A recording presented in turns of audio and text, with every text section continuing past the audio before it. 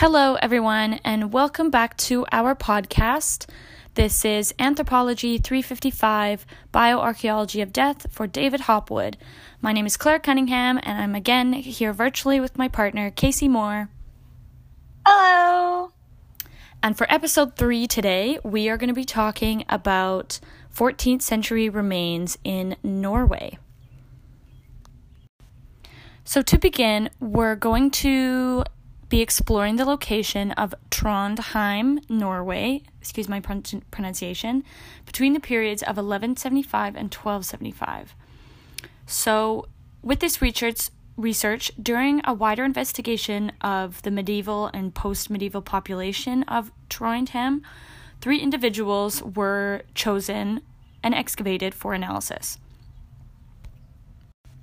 Having these individuals and their personal stories are actually quite rare, I learned, in this type of academic literature, because within the 14th century, kings and queens and other members of privileged family have, of course, been discussed in detail on a personal level, like several kings and things like that and his descendants who ruled Norway until the early 14th century. However, finding these remains, I think, are very interesting and rare to kind of get the in-depth analysis of, because they weren't well known in this society. The Library State Church was centrally located within the densely built area of medieval Trondheim and was one of 14 contemporary churches within the borders of the town's jurisdiction. The Library State Graveyard has archaeologically been divided into 3 burial phases. So it can be assumed that from the early 12th century moving into the late 13th century, the church became a part of a Franciscan monastery, and that this was not a monastic church before this point, so that at the time of the individuals in question were buried, it is likely to have been a parish church. So, moving on to the data analysis of these individuals, what I found really interesting with this research is that when the skulls were assessed, they were produced by the Face Lab at Liverpool John Moores University, and they began doing facial depictions. So, for those that don't know, the depiction of faces of people that have passed away or buried is a really useful tool for promoting recognition, leading to forensic identification. So post-mortem facial depiction, which is also just a fancy word for reconstruction or approximation, is the interpretation of human remains in order to suggest the living appearance of an individual or how they looked like at the time that they were alive. This seems really fascinating to me, doing this kind of analysis of individuals that were buried. I think that this would be really, really cool to do this kinds of work. There are a number of anatomical and anthropometrical standards that are employed during the facial depiction process, and these rely on the interpretation or measurement of skeletal structure to estimate the soft tissue features. So when you're analyzing the bone, you need a level of measurement in order to, again, when we're looking at the reconstruction, in order to look at the dimensions of where the soft tissue would fit into it. Another really important aspect of the context of these graveyards and the individuals that were excavated are that they were socially stratified. So the upper layers of society were being buried close to the church, and the people pertaining to the opposite end of the social hierarchy were being buried close to the graveyard, and in turn farther away from the church. So the socially stratified graveyard also has a lot to do and supports the osteoarchaeological record and analysis that was being taken place. So the 3 individuals that were discussed in this research were all buried centrally in the graveyard. Moving on to genetic sexing, or genderplex analysis, it was confirmed that this individual, the first one, was a woman, and it was also clear that she died when she was in her early 20s, based on carbon dating. Her living stature has been estimated on the basis of 401 millimeters maximum length to the left femur in her leg, indicating that she stood between 150.9 centimeters and 159.9 centimeters tall during her adult life. Again, what is interesting to see further is that there's no visible evidence of trauma or pathology on the skeleton. The only potential point of interest is that she lost her left mandibular second premolar in her dental record. So with that initial information, what kind of conclusions or interpretations can we come to? There is no kind of record. I mean, it is a 14th century medieval town in Norway, and I guess a lot of biases and stereotypes about medieval is that there were kings and knights and queens and things like that. There aren't any evidence or any research done that this woman had a place among that. She doesn't have any trauma or pathology on the skeleton. Pathology meaning she could have lived a relatively healthy life without any major diseases or things like that. No trauma. She wasn't injured or harmed in her life. The absence of the left mandibular second premolar doesn't really give us a lot of information to look at and to tell about perhaps her diet or her health at the time, being that it's only one tooth missing. But it is interesting to keep in mind. The second individual that we are going to be looking at out of the three has also been determined to be female through morphological examination. A conclusion recently confirmed by, again, genetic sexing. It has been estimated that this woman was slightly older at her time of death and that she would have not lived long past her mid-20s. Whereas the third individual of this research was determined by morphological examination to be male and died in his late 20s or early 30s. This person had undergone a surgical procedure which can be seen by the trepanation in the posterior part of the right parietal bone. So, trepanning or trepanation is also known as making a burr hole, which is a surgical invention in which a hole is drilled or scraped into the human skull. This is really interesting information to take into account based on the morphological examination of this individual, because it allows us to not only differentiate this individual from the other three individuals that didn't show this type of morphological change or extremity in their skeleton. So we don't know the meaning behind the purpose of the surgical process, nor do we know the level of which it was taken into account, or if this individual died post this surgery because of this surgery, they were trying to save his life because of this surgery. All of those kind of aspects are going to be unknown. However, the interpretation can be, we can come to one that suggests that he had a health complication to begin with, hence needing some form of surgery.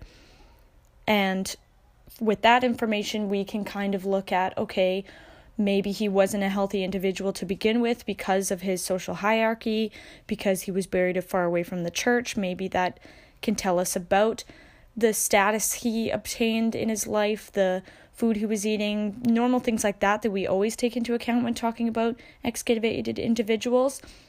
This kind of gives a big red flag as to where the person sat on the social scale.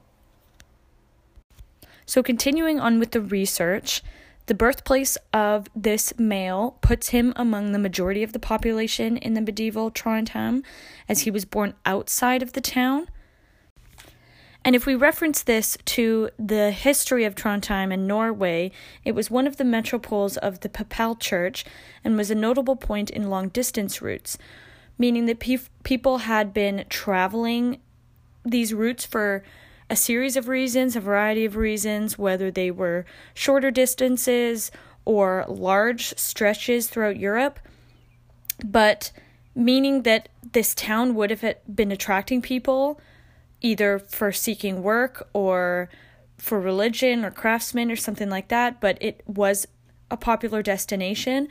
So with this information, it can lead us to believe that our male individual being born outside the town and also buried outside the town, however closer, which, as we know from our previous discussion at the beginning of this episode, is that the individuals that were being buried close to the church had a higher society status layer within the population, rather than people with a lower status layer were buried far away from the church in the graveyard. So based on this birthplace of the individual being outside of the town, that can give us a lot of information and interpretations about his place within society, being that he was buried so far away. Either he could have been an immigrant or someone that was migrating into the area, traveling. That can tell us about mobility. It can also tell us about his social status and where he was placed within the population. Again, linking it back to the surgery that can be seen on his excavated skeleton, what that tells us about who this person was. So to conclude, the three individuals that were presented in this article are a large representation of this population and give a really good insight into one of the major towns in medieval Norway. It's fair to assume that they are representatives of a rather heterogeneous population. For myself, I come to the conclusion of a potential for a lot of migration based on the spatial aspect of the burials and the landscape archaeology, because our last male individual was buried not only far from the church but also outside of the town. I think can give us a lot of information on who the person was and whether they had ancestry within Norway or they were traveling from another place. Casey, kind of my question for you is, do you think that there's a significance of those phases of burials that we saw? And what conclusions do you come to based on that? Some conclusions that I come to, it makes me wonder about what they ate, what they did, kind of stuff like that. Because if you look at the pathological remarks, there are one pathological remarks on the younger woman in which she lost her molar, whereas the other woman has no other pathological remarks. And I just find it interesting how the male is the only one who actually has surgical remarks. And I'd also like to bring up the fact that they have no grave goods present, which I think is a really interesting thing, because usually grave goods point to the kind of person they were, what kind of things they were, or things that they like to do according to the people who are still alive.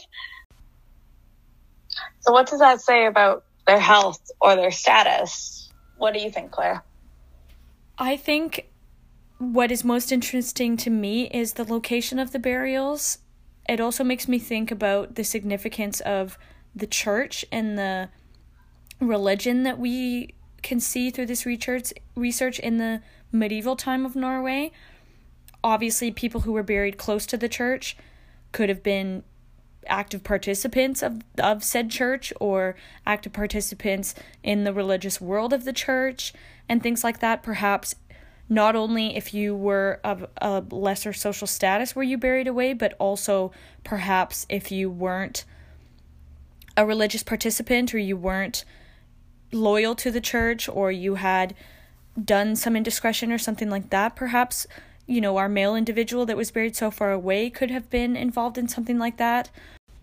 Like you mentioned about the lack of grave goods, I think also is a contributing factor about the social status.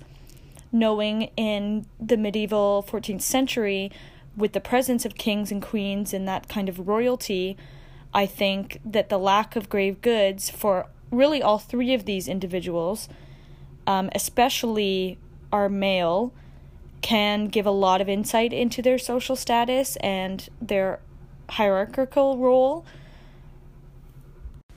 We can also kind of look at the interpretation of gender roles in this, looking at, like what you said, that both females had relatively low morphological or pathological changes, relatively low trauma, apart from the left mandibular second premolar missing. That could simply be, not really a sign of age because she was in her early 20s, but it could have been a sign of poor diet or something like that, but relatively a lot less traumatic than this male with the hole in his head, so to speak. Whether the role of gender could have played into it, whether the women were wives of somebody else in a higher family or a higher position in the society. Perhaps the male was the exact opposite, and that's why he was buried so far away. So another question that I want to ask and discuss is, again, the use of migration that can be seen here throughout this town of Norway and also represented in the burials. Based on this research, it's fair to assume that in general, European towns and cities did provide a lot of opportunities of employment and, farmers from the countryside wanting to come in and things like that. So the attraction of the workforce in rural medieval Norway would have been apparent in this time. And when we're looking at our individual with the hole in his head, this surgical procedure could have been treated for his illness and then might have been a motivation to move after he was treated. Or perhaps he got the initial surgery after migrating to this town. There's lots of different explanations that could be provided for the level of migration and why mobility was such a key factor in this research in its particular. And because this entirety of these episodes are surrounding the topic of treatment of the dead and why these types of burials were used, the most important aspect for this research for me is the ways in which these individuals were buried and why they were chosen to be buried in a certain place, like we've seen in the distance to the church and the distance outside the town, things like that. All of these reasons are from the living, because the living have to bury the dead. So why did people choose to do it this way? What significance did it mean to them? And in order to come to kind of an answer to these questions is based on the landscape archaeology and the spatial archaeology and how these people utilized their environment, how they utilized the space around them in order to achieve the kind of treatment of dead that they wanted at this time. So to continue talking about this specific topic, I want to move on to another set of research and another set of data that still remains in Norway. However, it's going to be talking about Viking remains. So I chose this one to explore because we can also compare and contrast this to our episode number 1 when we talked about Vikings in Sweden.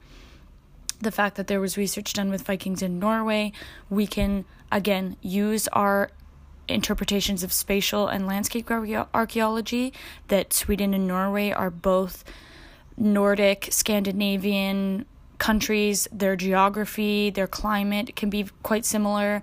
And perhaps, again, when we look at the remains, we can get an insight into, were their social hierarchies similar? Were the spatial relationships similar? Were the status similar? Were the perhaps trauma or pathology similar? Looking at this can give us a lot of that information. So this burial site is situated close to a settlement area which exhibits traces of contemporary Agrarian activity, which, as a reminder, is the control and operation of a biological cycle involving vegetable or animal matter. So in simplistic terms, it's the activities that were carried out by a farmer in connection with the production or burial of the certain type of matter. So parts of the burial site at Flakstad Vicarage, excuse my pronunciation, were excavated in the period of 1980 to 1983. 10 individuals presented were all dated to the Viking Age based on their burial artifacts, which we'll discuss. The burial artifacts consisted of weapons, comb, beads, garment accessories, and animal bones that all represented different levels of social wealth. So before we go forward, we can already see a large connection to the Viking Birka Sweden episode, where most prominently this research is going to look at the grave goods and how that has such a strong influence on how these remains are going to be discussed and interpreted. So the Viking Age, to give up more of a background, is characterized by a striking heterogeneity in burial customs with regard to burial form and grave artifacts and treatment of the body. So graves of two or more individuals, which we'll be soon to see, occur quite frequently throughout the Viking Age and all over the Viking world. The choice to bury individuals together is hardly coincidental, but rather a deliberate action based on specific relationships between these individuals.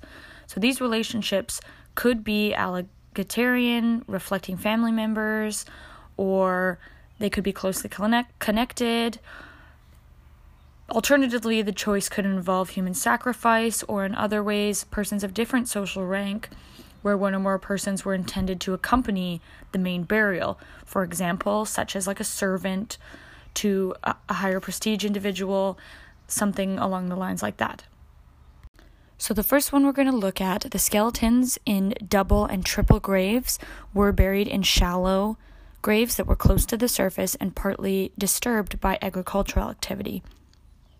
So the poor contextual information available at Flakstad was supplemented by the bioarchaeology analysis, strengthening both interpretation of multiple burials and differential treatment of individuals in multiple burials as intentional, which is not just an effect of taphonomic processes.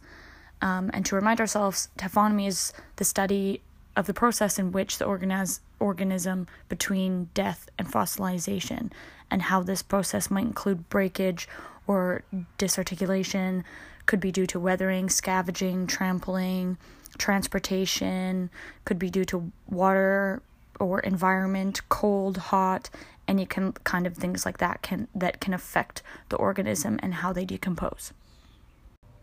So with that information, we can take that into account that a lot of the features that we're going to see on these individuals did come from farming activity and did come from processes that happened after the individuals had passed away.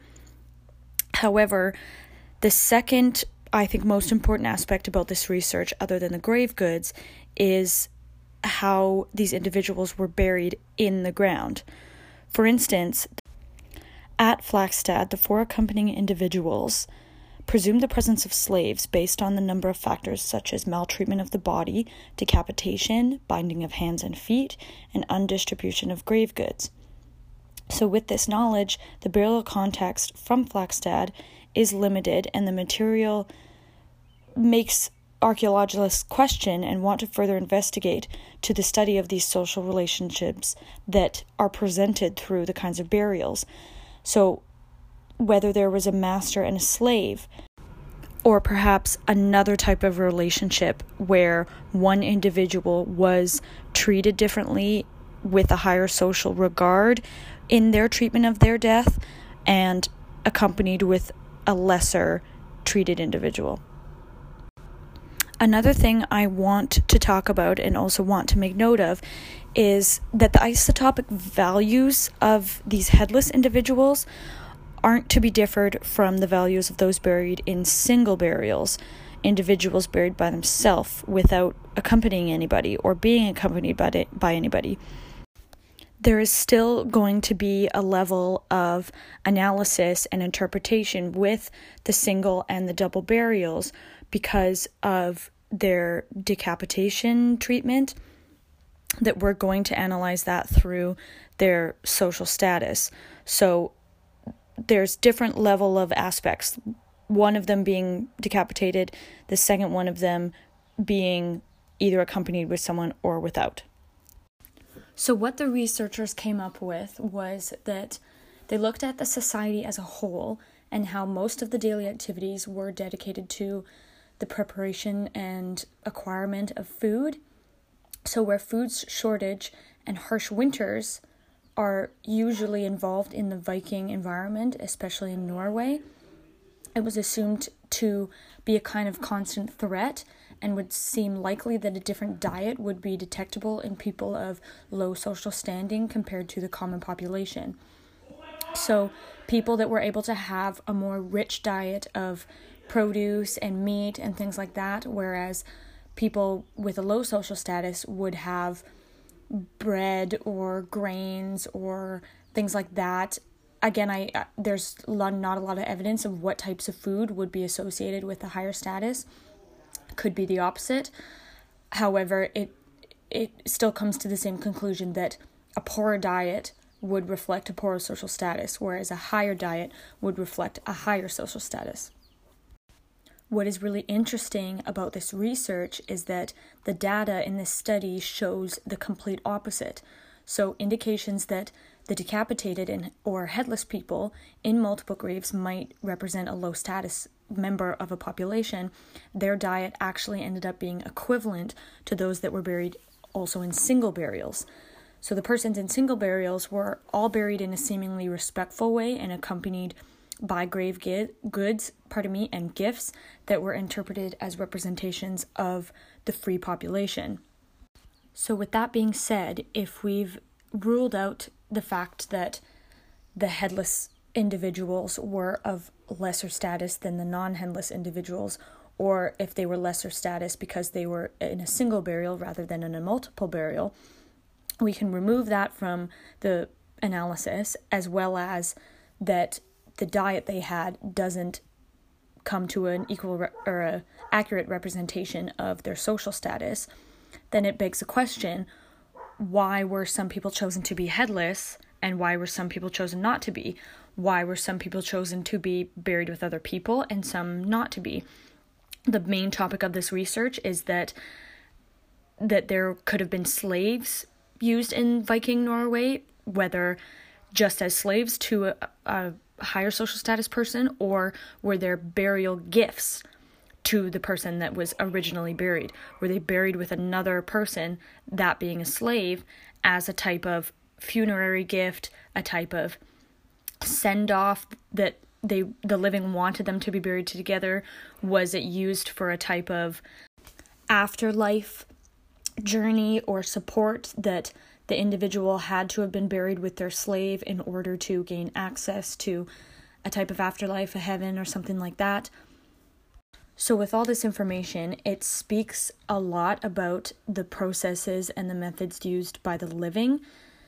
All of these burials had a lot of intent placed within them, so there was a lot of decisions being made, and that greatly represents what kind of people were living in this area and how the society functioned as a whole. Further information of the crania and postcranial bones that were isotope analyzed concluded that the individuals didn't come from an ancestral line, so we can't assume that both individuals buried in the multiple graves were of a family relationship. It then kind of confirms that there was a master and slave dynamic because they didn't have any DNA or postcranial matches from the two individuals.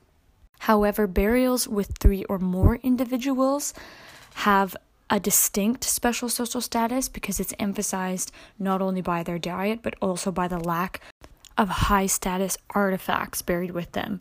So this could indicate that the individuals were not necessarily wealthy, but special in another sense.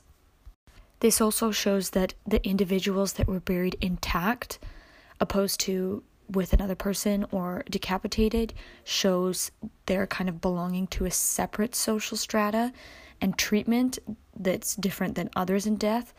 as well as this could have been represented in their life as well due to the diet and the poor contextual information from how they were buried. So to conclude and kind of wrap up this research from Flagstad, it's revealed some really interesting patterns and methods that were used. So the individuals in multiple burials show very much an intentionally placement of the same burial, and given the pattern in which only one person intact in each burial, whereas persons sharing a grave had distinctly different diets during their lifetime, and it wasn't likely that they shared either an ancestral kinship, a maternal kinship, or anything like that. So we can kind of make the observation that the persons who were buried headless may have been slaves accompanying a higher ranking person, whether it was a master, whether it was something of another social occupation. This is the conclusion or the interpretation that corresponds with how the burials and remains were accompanied and depicted. So my first question for this research is going to be the reason for decapitation. Why, if we're basing off of the interpretation that there was a relationship of master and slave with the people that were buried together, why was there the trauma of decapitation? What significance does that hold? So to answer this question, I don't have a particular one final concluding sentence. It's just kind of about discussing what possible means there were for decapitation. I want to start out with noting that these were labeled Viking remains in a kind of Viking world. So I want to think back to our first episode looking at Vikings in Sweden. They weren't it was just the one research that we covered. There could be others, but we didn't see any kind of pattern in how Viking remains were seen in Sweden as to Viking remains that were seen in Norway.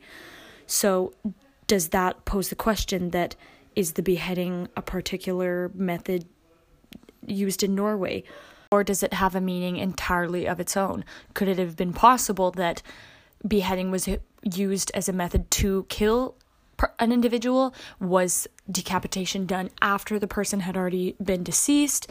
Was it used as a sacrificial type of method? And if that could have been true, where is the other remains? Because in these particular burials in Norway, they didn't have a head, we just had the body. So that means the head must have been deposited or gotten rid of or used or something like that in another fashion, because they weren't in those exact burials.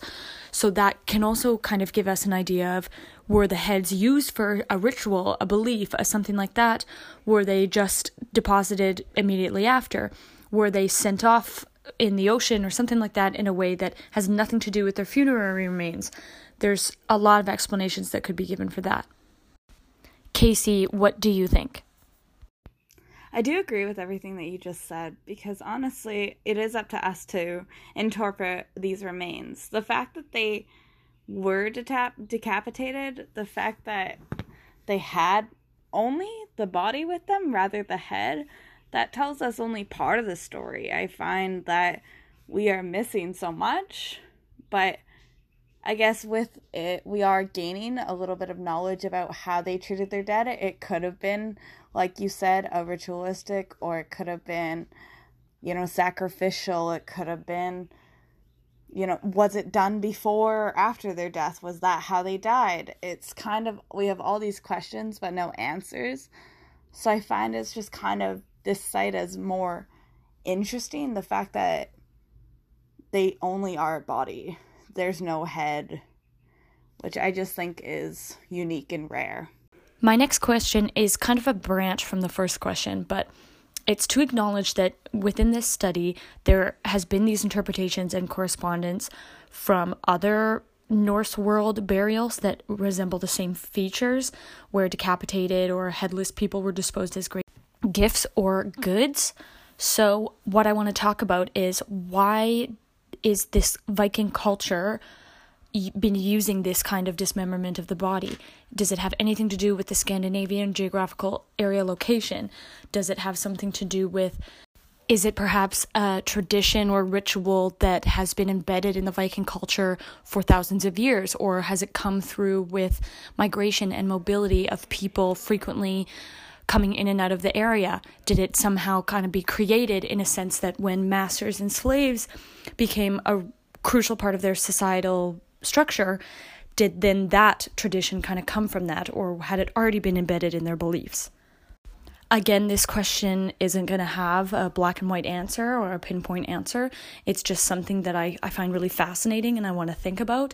And based on lots of other research that I've previously done within my anthropology degree, I know that Vikings do have really particular and interesting burials of them going off into the canoe in the ocean and then lighting an arrow on fire and shooting at it. So seeing this kind of treatment of the dead with the decapitation really sparks a particular and precise treatment of the dead that hasn't been seen in a lot of other populations. Casey, what do you think? I personally agree with everything that you said. There is no black and white answer for this at all. The fact that these Vikings had these rich burials, these burials were in which they're so unique and so rare, these distortments and changes to the bodies that they made before, maybe after death, who knows? It changes the way we think about their lifestyle. It changes the way we think about how they treated their dead. Did that person not get treated well in that group, or did they have higher hierarchy? Who knows? Honestly, I think when it comes down to it, it's just that there's a lot of evidence in which it goes missing. And the fact that it goes missing is just hard. The fact that we don't have a head is just, it's lacking so much. But at the same time, there is still evidence there in which that we can gain an idea or gain about their lives. Thank you so much for listening. We hope you guys enjoyed exploring 14th century Norway with us. Hopefully it sparked your imagination to kind of continue these conversations with people around you. It's really interesting stuff, and we'll see you on the next episode. Thanks.